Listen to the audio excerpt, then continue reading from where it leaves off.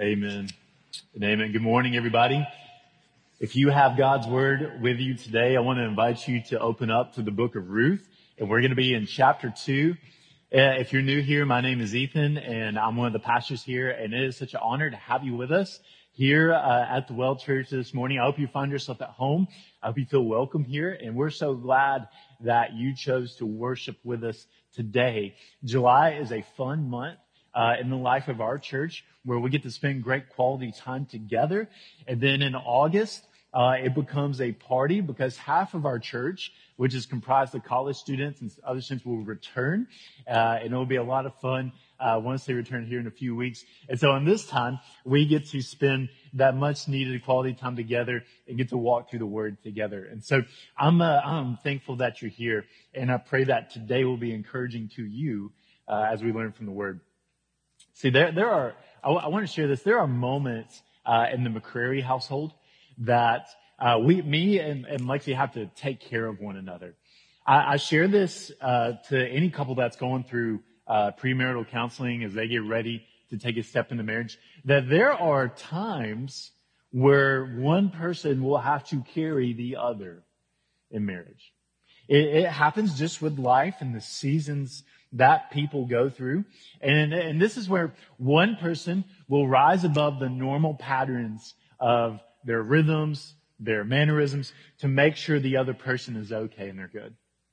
And I believe it was actually my birthday this year that Lexi did this for me. This particular week, just in the way it happened, it was a very busy week. I was tired. I was just wore out. And when it actually came to birthday time, I really don't care that much about my own birthday, but birthdays to Lexi are a huge deal. And she wanted just to make it special. And so she knew just how I was feeling on that day and during that week. And so she went above and beyond just to care for me and to serve me well. And so it was a variety of small things, but by the end of the day, it just was incredible, where my heart was full. One being that when we were going through the day, probably the biggest thing, the most substantial thing, is that Lexi changed every single diaper that day. And that'll make you speak in tongues. I mean, come on. It was insane. It was from that to having meals ready and just spending time with me, and we just got to hang at the house, and it was just good for me. It was a good birthday where my heart was full, and she was just caring for me. She knows that's what is good for my soul, and so it reminded me of the love of the Father. That we care for one another, yes, and yes, we do provide and meet each other's needs and serve one another, and we do this because it's reflective, because it's a picture of God's care and love for you and I. See, God cares for us. He cares deeply about you. And it's particularly in seasons of brokenness and hardship that we see Him and His care for us. And it's in this book, the story of Ruth, that she is about to encounter a man named Boaz. She's about to meet Boaz, and Ruth, and her loss of her husband and her commitment to Naomi, is now in a moment where she's going to be gathering food, looking for help, seeking aid, and she comes to none other than Boaz himself. And it's here that you are going to see the most excellent picture of care from Boaz to Ruth. And you're going to see an even greater picture of why we even have the story of God's care for you and I as His children. And so the point of this is not just to lead you to greater care for one another, but actually the point of this, and what I believe God's intent for this, is to point you to Jesus, where everything in Scripture moves to Him being at the center. And so we're going to see that today. So my goal for you today is that you would find care for your soul if you came in weary today. That you would feel compelled and led to care for someone else within this fellowship, within your neighborhood, within your community. And that if you are here today, and maybe you do not believe in Jesus, you've never trusted in Him, that you would receive the ultimate care, which is salvation for your soul. And that you would find that in the Son of God today. So let's read in chapter 2 of the book of Ruth, and we're going to begin to see this story continue with Ruth. So let's read together in verse 1. Now, Naomi had a relative of her husband's, a worthy man of the clan of Elimelech, whose name was Boaz. And Ruth the Moabite said to Naomi, "Let me go to the field and glean among the ears of grain after him, in whose sight I shall find favor." And she said to her, "Go, my daughter." So she set out and went and gleaned in the field after the reapers. And she happened to come to the part of the field belonging to Boaz, who was of the clan of Elimelech. And behold, Boaz came from Bethlehem. And he said to the reapers, "The Lord be with you." And they answered, "The Lord bless you." Then Boaz said to his young man who was in charge of the reapers, "Whose young woman is this?" And the servant who is in charge of the reapers answered, "She is the young Moabite woman who came back with Naomi from the country of Moab. She said, 'Please let me glean and gather among the sheaves after the reapers.' So she came, and she has continued from early morning until now, except for a short rest." Then Boaz said to Ruth, "Now listen, my daughter. Do not go to glean in another field or leave this one, but keep close to my young women. Let your eyes be on the field that they are reaping and go after them. Have I not charged the young men not to touch you? And when you are thirsty, go to the vessels and drink what the young men have drawn." Then she fell on her face, bowing to the ground, and said to him, "Why have I found favor in your eyes, that you should take notice of me, since I am a foreigner?" But Boaz answered her, "All that you have done for your mother-in-law since the death of your husband has been fully told to me, and how you left your father and mother and your native land and came to a people that you did not know before. The Lord repay you for what you have done, and a full reward be given you by the Lord, the God of Israel, under whose wings you have come to take refuge." And then verse 13, then she said, "I have found favor in your eyes, my Lord, for you have comforted me and spoken kindly to your servant, though I am not one of your servants." Would you pray with me, and then we will unpack this word together.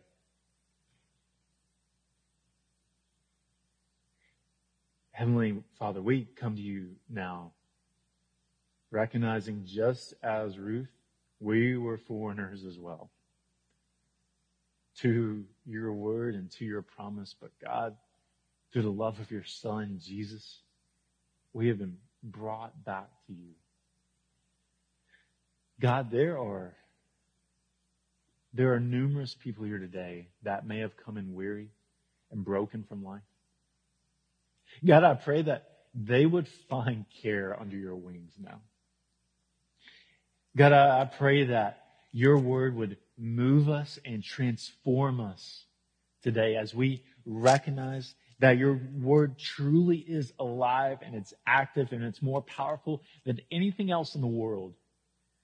And so, God, I just humbly and confidently ask that now your Spirit would move in us as we reflect and see the truth of your word now. God, do a profound work in us that only you can do. It's in Jesus' name I pray. Amen and amen. So if you weren't here last week, or maybe you're new to the book of Ruth, essentially what we have going on right now is that we have a family of Ruth, Naomi, and Orpah, and they have gone through extreme hardship because all three of them have lost their husbands. And so in chapter 1, we see where all three of them pass away, and now they are on their own. One of the greatest tragedies that could happen to a family, particularly even more so in this context here while they're on their own. And so last week, we talked through this where Naomi, she encouraged Orpah and Ruth to leave, to go on, to leave her. And Orpah kissed her and then moved and proceeded to leave. But Ruth did not. Ruth had a radical commitment to Naomi, where in chapter 1, verses 16, she said, "But Ruth said, 'Do not urge me to leave you or to return from following you. For where you go, I will go. Where you lodge, I will lodge. Your people will be my people, and your God will be my God.'" And so it's in this passage that last week we saw that Ruth had a commitment to Naomi. that she was committed to proximity, to be close together. She was committed to a place, to do life in the same area. She was committed to a people. So everyone that was surrounding Naomi, Ruth would commit her life to as well. And then finally, they were committed to a purpose, which is the all-encompassing grand purpose of our lives, to follow the Lord God, Yahweh. And she committed this here. And so now, in their journey together, Ruth begins to branch out, and she's going to begin searching for food and necessities that will aid their family. And so in chapter 2, it begins with this statement that's very important. It says in verse 1, Naomi had a relative of her husband's, a worthy man of the clan of Elimelech, whose name was Boaz. So we're going to talk more about this in a moment, a little more in depth. But what's happening here, if you don't remember, Elimelech was Naomi's husband that passed away. And so it's in this that she is pointing out that Elimelech has a cousin. And his name is Boaz. He is a worthy man. He is a noble man. And she points this out to Ruth so that she will go and prayerfully find favor in his eyes. And so she goes, and in verse 2, it points out something else as well. It says in verse 2, and Ruth the Moabite said to Naomi, Ruth the Moabite. If you look through all of the book of Ruth, you're going to notice that more often than not, it's going to say Ruth the Moabite. And it's giving this identity, this distinction, because there is a difference between Boaz, who we're about to see, and Ruth. Boaz is of the people of Israel, but Ruth is not. She is a Moabite. She is a foreigner. It points this out because the significance here is she is not of the people of Israel. She is outside of it. She is a Gentile. You consider the history of the Moabites and the relationship with Israel, and it's not good. Full of strife and sin. It would be uncommon to see this. And so it distinctly points out that she is a foreigner. So you have to realize there's a noble man named Boaz out here in the fields, and then you have a foreigner about to approach him. And so it says in the next few verses that she goes to the fields and she begins to glean the fields. She begins to set after the reapers, those who are working the fields, the one that belongs to the clan of Elimelech, that belongs to Boaz. And the reason she's doing this is not just out of random, but there's actually a precedent here. If you're taking notes, you can just note this down. But in Leviticus 19, 9 through 10, there is a law in place, commandment in place for situations like this, where the writer Moses puts, when you reap the harvest of the land, you shall not reap your field right up to its edge. Neither shall you gather the gleanings after your harvest, and you shall not strip your vineyard bare. Neither shall you gather the fallen grapes of your vineyard. You shall leave them for the poor and for the sojourner. I am the Lord your God. And so Boaz, in obedience to this, he is leaving his field prepared and ready for the sojourner to come, the stranger to come, so that they would be fed well. And so what you begin to understand is Boaz truly is a noble man. He is a kind man who indeed is going to look after Ruth. And so she begins to glean the fields, and Boaz takes notice, and he asks who this is. He says, who is the young woman, in verse 5? And the servant points out she is a young Moabite woman who has come from Naomi from the country of Moab. She said, please let me glean, verse 7, and gather among the sheaves after the reapers. So she came, and she continued from early morning until now, except for a short rest. And so Boaz permits her to go. She begins to glean the field. She begins to get the grain for what she needs. She is taking all of this in Boaz's field. You see the care continue. In verse 9, or verse 8, it says, Boaz said to Ruth, now listen, my daughter, don't go to glean in another field or leave this one, but keep close to my young woman. Let your eyes be on the field that they are reaping, and go after them. He says later on, when you're thirsty, go to the vessels and drink what the young men have drawn. And then she fell on her face, bowing to the ground, and says, why have I found favor in your eyes, that you should take notice of me because I am a foreigner. And so you see this presence of Boaz, this incredible hospitality displayed towards Ruth. When I think about that word hospitality, even in the Greek context, that word, when you translate it from the original context, literally means love of stranger. To have this care for the sojourner to come in. And so he is displaying this care towards Ruth. He is displaying this tenderness to her, and she is having her needs met in a profound way. And so it is in this that you get to verse 12, and I believe it explains the passage of why he is doing this. Is it random? Is it because he wants to be generous? Is it because he wants to be a humanitarian? I don't believe it's any of those things. I believe the answer is in verse 12.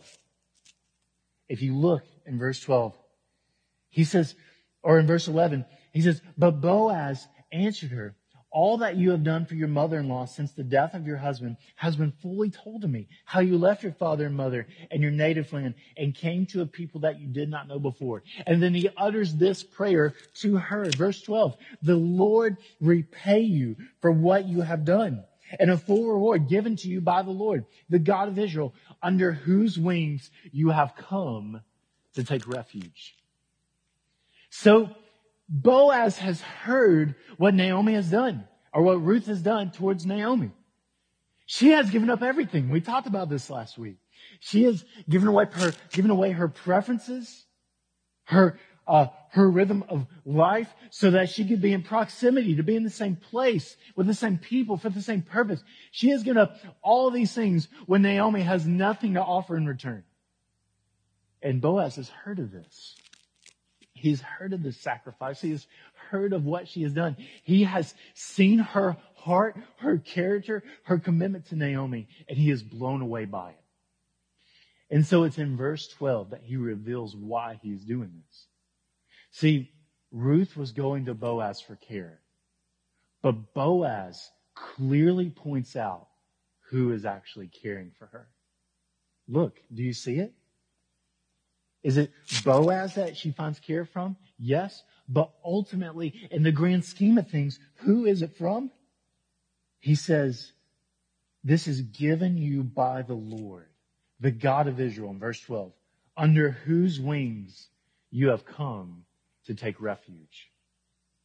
See, the big idea here is this, is that God, the Father, He is our refuge. He is our King that cares for us. He is the one that loves us, that provides for us, that meets our needs in the most intimate of ways, physical and spiritual, so that He would be glorified and that you and I would be taken care of. And it's in this, in verse 12, he says, it is under His wings that you have received care. One of the patterns and the hobbies I have now is waterfowl hunting, because Christian convinced me into it. And one of the coolest things that I've experienced in this process being with Christian is that if you're ever in a field, and I've never noticed it until he pointed it out, but you'd be laying in a field specifically for goose hunting or geese hunting. And one of the things about a goose, it's a pretty amazing animal, the Canada goose. One of the things about them is they go in these giant flocks that they'll be flying over these fields. And when they go directly over you, if they're flying over you, if you stay still and you listen, you can literally hear their wings of how massive and how powerful they are blowing in the wind. And so it's this dynamic sound where they are going over, and it is such a profound experience because you can hear these animals that are 100 feet above you. It's these powerful wings that when these geese have their babies, they shelter these new geese under their wings.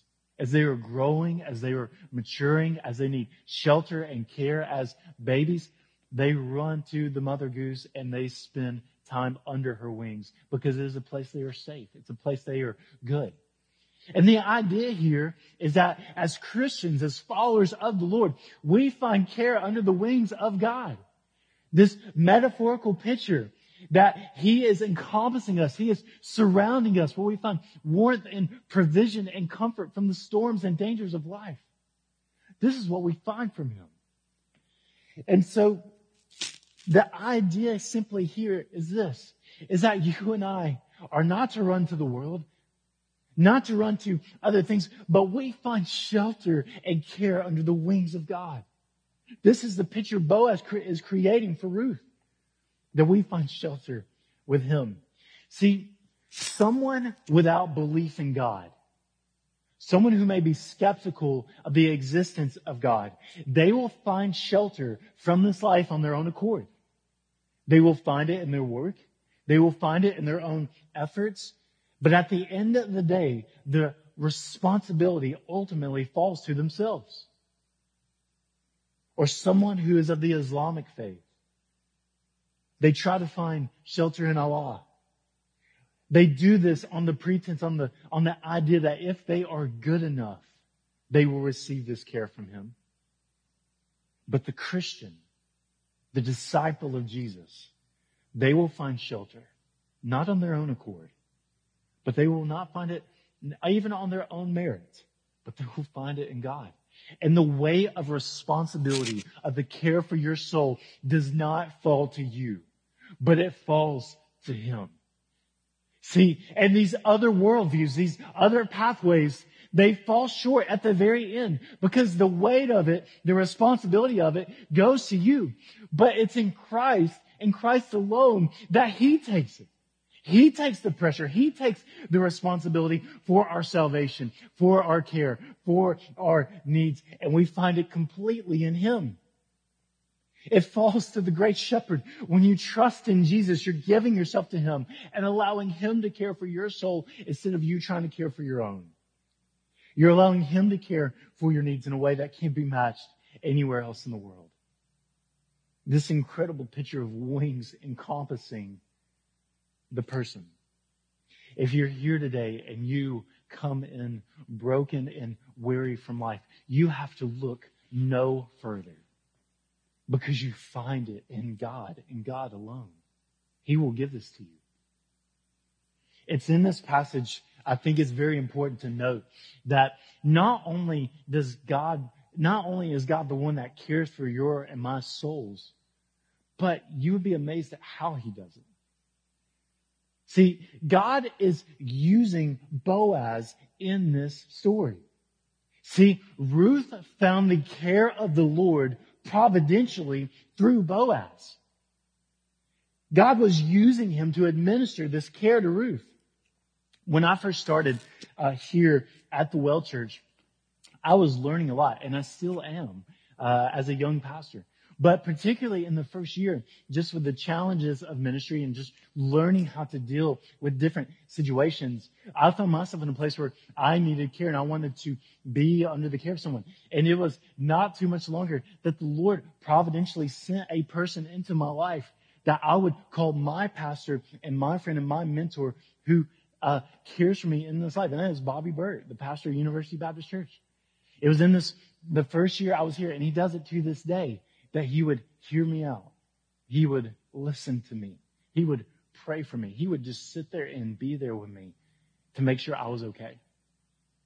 And God used him in an amazing way that when life is good or whether life is bad, I had a person that was looking out for me. And I believe it was the care of the Lord administered through him. That God sent this person to aid me in this life. See, folks, God uses one another to administer care, just as Boaz is caring for Ruth. And so it is in this that God can use you to be a person of care for someone else in this room, someone else in this community, in your workplace, in your friend group, in your family. He can use you to be a profound person of care towards them, where the love of God is poured out through your efforts towards them, as it is Boaz towards Ruth. You can be a person of care. And there are some legitimate questions that you and I can ask right now. Is there someone around you today that needs your help? Is there someone that you can be praying for? Are you aware of the needs of the people in your small group, in your huddle, in your neighborhood? Are you aware of these things? And are you actively able to move towards them?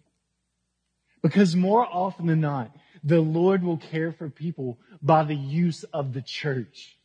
That is how He has designed it. This is exactly why we say in our church, if you're new here, we have 4 marks of maturity that we all strive to pursue. And the last mark of maturity that we strive to do is to be a faithful caregiver. Someone who lives in submission to Jesus' bride, the church. The reason it is the church is because care happens in the context of community. That it happens not alone, not on an island by yourself, but it happens with the people around you.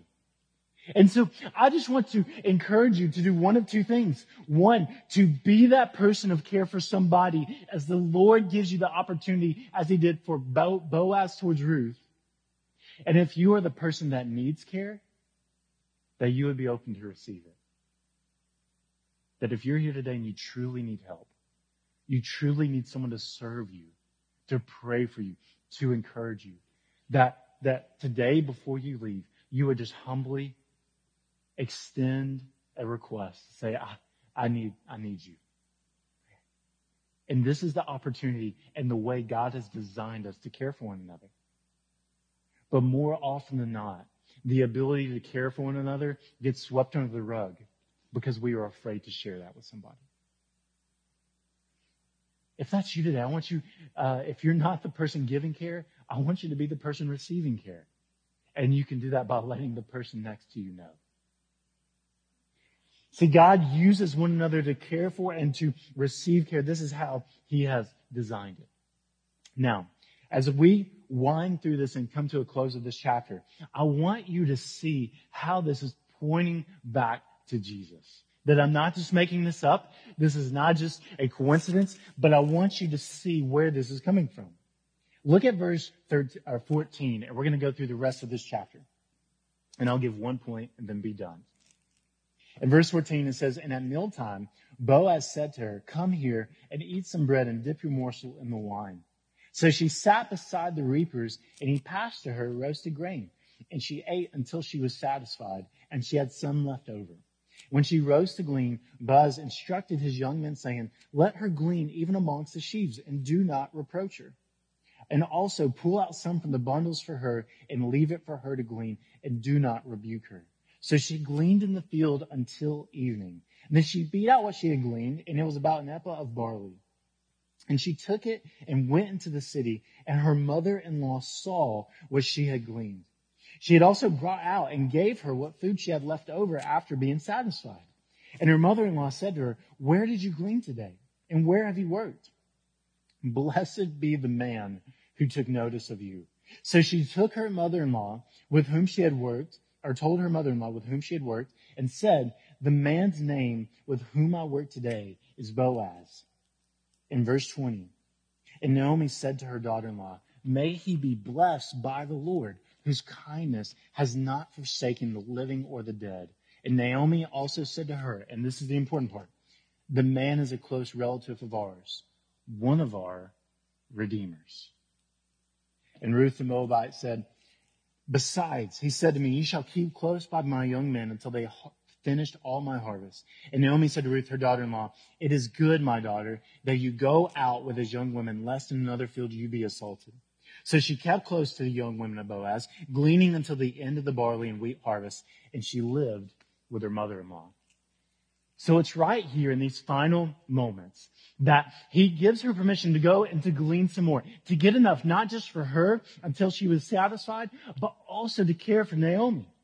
And so she did. She ate at his table. She was able to glean some more. This picture of consistent care. And it is in that final moment that it points out where this is heading. She says, "This man is a cousin of Elimelech, and he is one of our redeemers." He's one of our redeemers. When you see this in verse 20, this means so much more than you could possibly think. That it's in this, in the death of Ruth's husband and Orpah's husband, Naomi's husband, it's in this that when a husband would pass away, in the Levitic law, it would be in custom for the brother of one of these husbands to go to marry the widow and to care for them. And they would redeem their land and they would redeem the wife. She would be brought into a family, brought into a place of care where the inheritance would continue and the lineage would go on. This beautiful picture of care in the Old Testament. And so it's here that they don't have brothers to redeem them, but Boaz, the cousin, can be.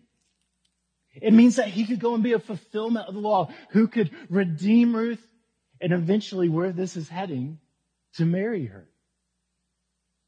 See, the care of Boaz towards Ruth is a picture of the care of God the Father. See, we are the foreigners. We have fallen short of the glory of God. We have sinned. We have messed up. We have rebelled against God. It makes us aliens to the covenant. It makes us far from Him. Yet, Jesus, the Son of God, He came from heaven to earth to meet and redeem the people who are furthest from Him. Like the leper in the community who no one will go to, that is exactly who Jesus went to. To the broken person who no one would pay attention to, this is exactly who Jesus went to. To the person who had no hope, no God in the world, this is exactly who Jesus would go to. And prayerful means that they would be saved. And so guys, you and I, yes, we are foreigners. Yes, we have sinned. But there is a God in heaven who loves you so much that He sent His Son to redeem you. And so this care from Boaz to Ruth, you can't read it without seeing the gospel picture. That in the same way He is caring for Ruth, we ultimately see that the church is the bride of Christ and He is caring for you and I. And so if you are here today and you are broken in your sin, never trusted in Jesus, never believed in Him, you have never been saved by God, I want you to know that God will not only satisfy your soul, He will not only give you forgiveness for your sins, but He will redeem you forever, to where you will dwell in the kingdom of God to the end of your days and dwell with Him into eternity past. And this is the best news I can offer you today, that if you're far from Him, He is calling to you that you would trust in Jesus today. If you've never believed in Him, I want to invite you to give your life to Jesus Christ, the Son of God who conquered death, hell, and the grave, rose again, and by faith in Him, we're saved. If you never trusted in Him, would you do this today as He calls to all of us? Let's pray together.